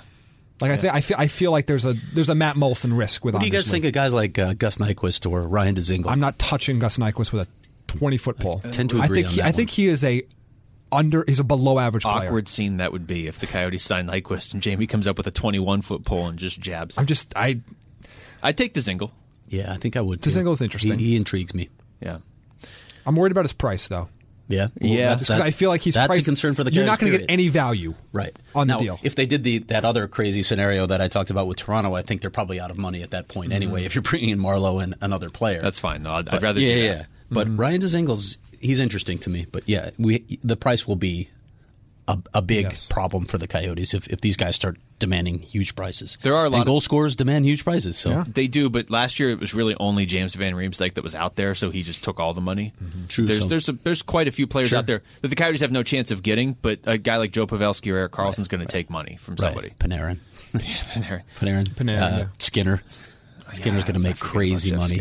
Skinner's going to make crazy money. Tony writes in, you guys talked on the Natty Hattie about Tampa Bay going through adversity in the playoffs, and we get to see it right away. And finally, Chris, do you think it's better to build a 110-point team that's built for the playoffs or a 128-point team built to play well in the regular season? I mean, isn't that self-explanatory? Yeah. I'll take option A, and I understand why you're asking it. All right, you guys, you want to do another hour? We have anything else we want to add here? All right. I think we should end with this. There are two series that could end tonight, do they? Do the Pens and Lightning go home? I think Pittsburgh's done. I think they've checked out. I want to think Tampa Bay is going to win one game. If they get swept, I can't come up with an example of a bigger disappointment than a 62-win team that gets swept in the first round. I can't. I mean, in all of sports. In all of sports. Yeah. Yes, in all of sports. They haven't won like Golden State, but regular season-wise this year, they were what Golden State was like 3 or 4 years ago. Literally would be the most stunning collapse I have ever seen by a team that everyone thought was great, that everyone assumed was winning the cup. I have no reason to trust Tampa Bay in the playoffs. I keep saying I won't. This isn't really trusting them that much. I think they'll win one game. I think both teams extend the series. Not by much, but just enough to get through the night. And I don't think Columbus is going to let up. I don't think it's anything like that. I think Tortorella has them locked in. I think Columbus could be something special in these playoffs. They're going to be the underdogs in the next round, but I think there's something going on there. So we'll see. Torts. More torts is a good thing. More torts. Yes. Can't go wrong with that. Plenty of drama. Torts versus Trotz. All right, that's going to do it for us. For Jamie Eisner, for Craig Morgan, I'm Luke Lipinski. Thanks for listening to an hour and 41 minutes of the Natural Hat Trick Podcast. Joke's on you, Michael from Twitter. We have a new open.